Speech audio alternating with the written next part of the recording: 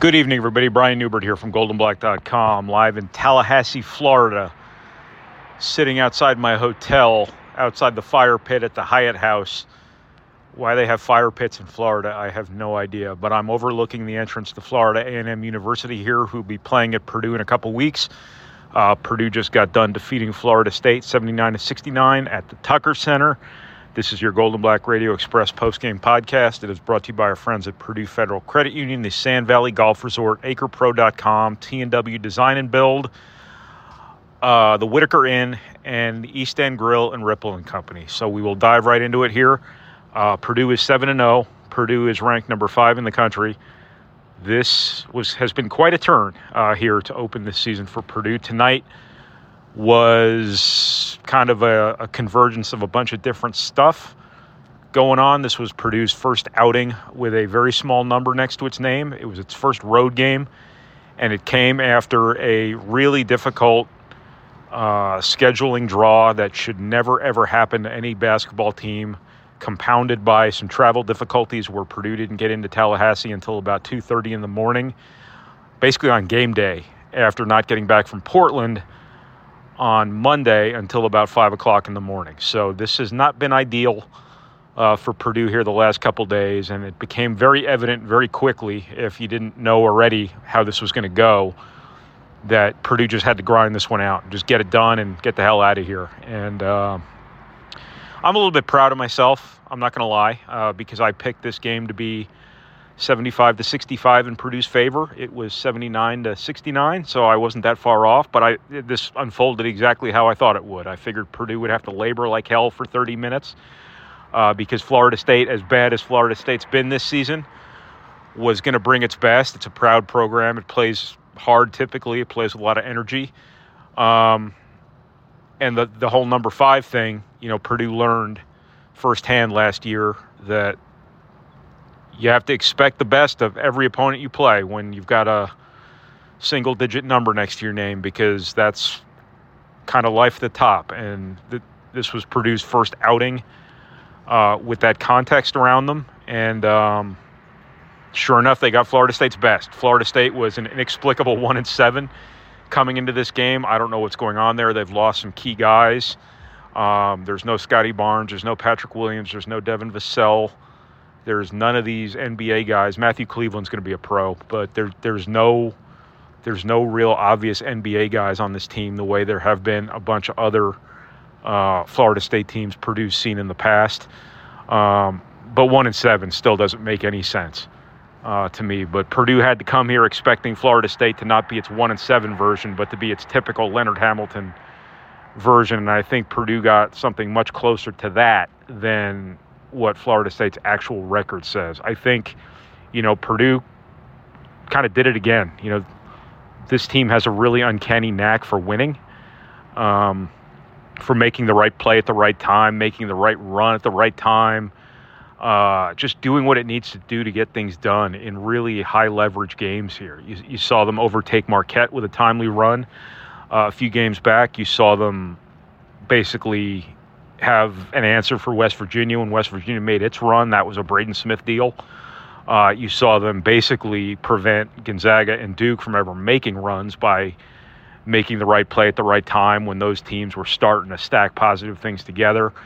And then tonight, when Purdue needed to separate itself a little bit from a Florida State team that was probably playing over its head, that's exactly what Purdue did. And the three real common denominators in all this. One has been Zach Edey. He just, every time out, he's so consistent, and he's so good, and he's so dominant, and he just wears on people. And as I said in my video or my written something or other before, it all runs together. Dominance finds a way. And when you're that dominant, even when you're not playing well, you're going to find a way to get 20 and, 8 or 9 or 10 or whatever it was he ended up with tonight. And sure enough, that's exactly how it went down. He was 11 of 14 from the floor. Purdue couldn't get him the ball to start the game. I'm not sure he took a shot until 6 or 7 minutes had passed. And he still ends up with 25 points on 11 of 14 shooting. Just a dominant player, a consistent player, a guy who's emerging as a leader, a guy who's been great at both ends of the floor, and a guy who through 7 games is not just playing like an All-American, but he's playing like a National Player of the Year candidate. It's been a best-case scenario for Zach Edey. He's playing big minutes. He's playing really well at the start of those minutes. He's playing really well at the end of those minutes. He's consistent all the way through. He's productive every single time he plays. Again, he's been great at both ends of the floor. He's making the right decisions. He seems to be becoming a great leader for this team. He's got a level head that I think kind of wears off on this team. His calmness, I think, is a very positive thing for this team. But I think he's also got an edge to him. I think you see him trying to dunk on people and, kind of talking at people after he does it. And you start to see a real competitor coming out there. Not to say it didn't before, but I think, this role he's wearing now is Purdue's alpha. He's wearing in a lot of different ways. So that's one of the common denominators between all of this winning Purdue has done. The other is obviously Braden Smith. When you trust your point guard and when you trust the guy who's got the ball in his hands, and when that player is just kind of a natural winner and kind of a natural gamer, this is kind of what you get. It doesn't matter that he's young. It doesn't matter that he's small. He is just a gamer, and he's showing that time and time again. This was the third time this season, Marquette being the first, West Virginia being the second, this being the third, that Braden Smith really kind of took command of this game when someone needed to take command of this game for Purdue. And showing some real flexibility here as a coach, for those of you who like to call Matt Painter stubborn, he basically boiled down his gigantic playbook to a lot of just like ball screens and dribble handoffs between Edey and Braden Smith. And as the kids say, he just kind of let Braden Smith cook. And Smith really delivered a win again. And he's just, again, in terms of best case scenario, starts to the season, Zach Edey's been a best case scenario. Braden Smith has been, nobody could have even envisioned how high of an impact a player he's been for Purdue. Purdue always says, we saw this coming this summer. I don't know, man. He's playing like a Big Ten Freshman of the Year type of guy.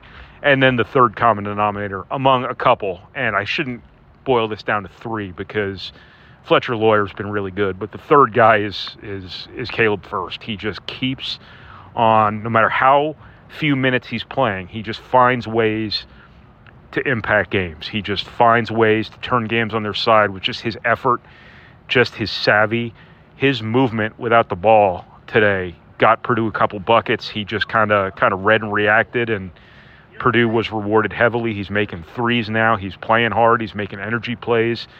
People just drove past me on a scooter wondering what the hell I'm doing. I could say the same thing to you guys.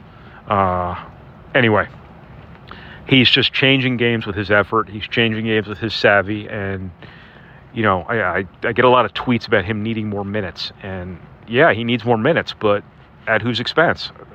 Mason Gillis is still really good. He made a big three for Purdue tonight. He made a huge offensive rebound there on a David Jenkins missed three at the end of a shot clock.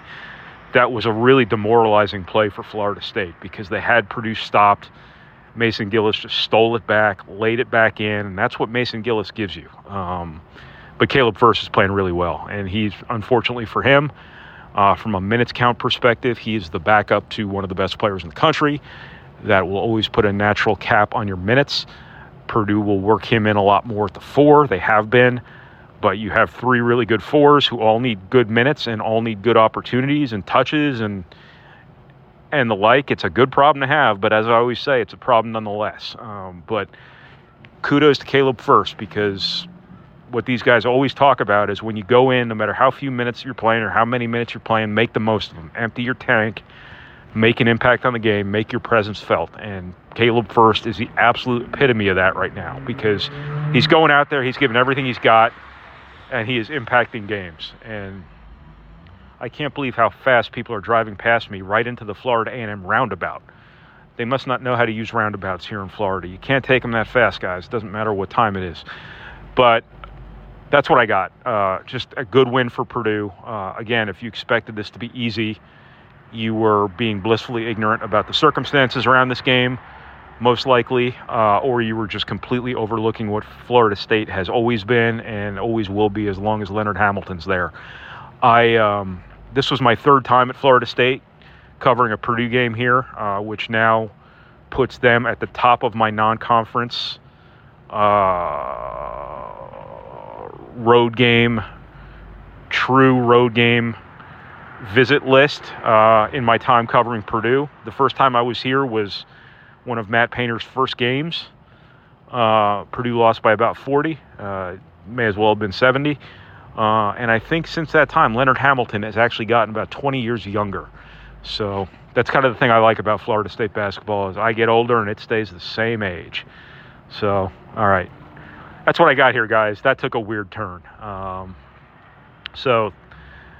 From Purdue's 79-69 win at Florida State, this has been your Golden Black Radio Express postgame podcast. It has been brought to you by Purdue Federal Credit Union, the Sand Valley Golf Resort, T&W Design and Build, AcrePro.com, the Whitaker Inn, and the East End Grill and Ripple & Company. And I finally got that list down. It is now committed to memory, and it is, you just push a button on me like Teddy Ruxpin, and that comes out. So we're good now. So I will talk to you guys again on Sunday after Purdue plays Minnesota in its Big Ten opener. Purdue is all set up here for a nice little 2-0 start to the Big Ten, as if they need the help right now because they're playing really well. So thanks everybody for listening. Appreciate it, and we'll talk to you.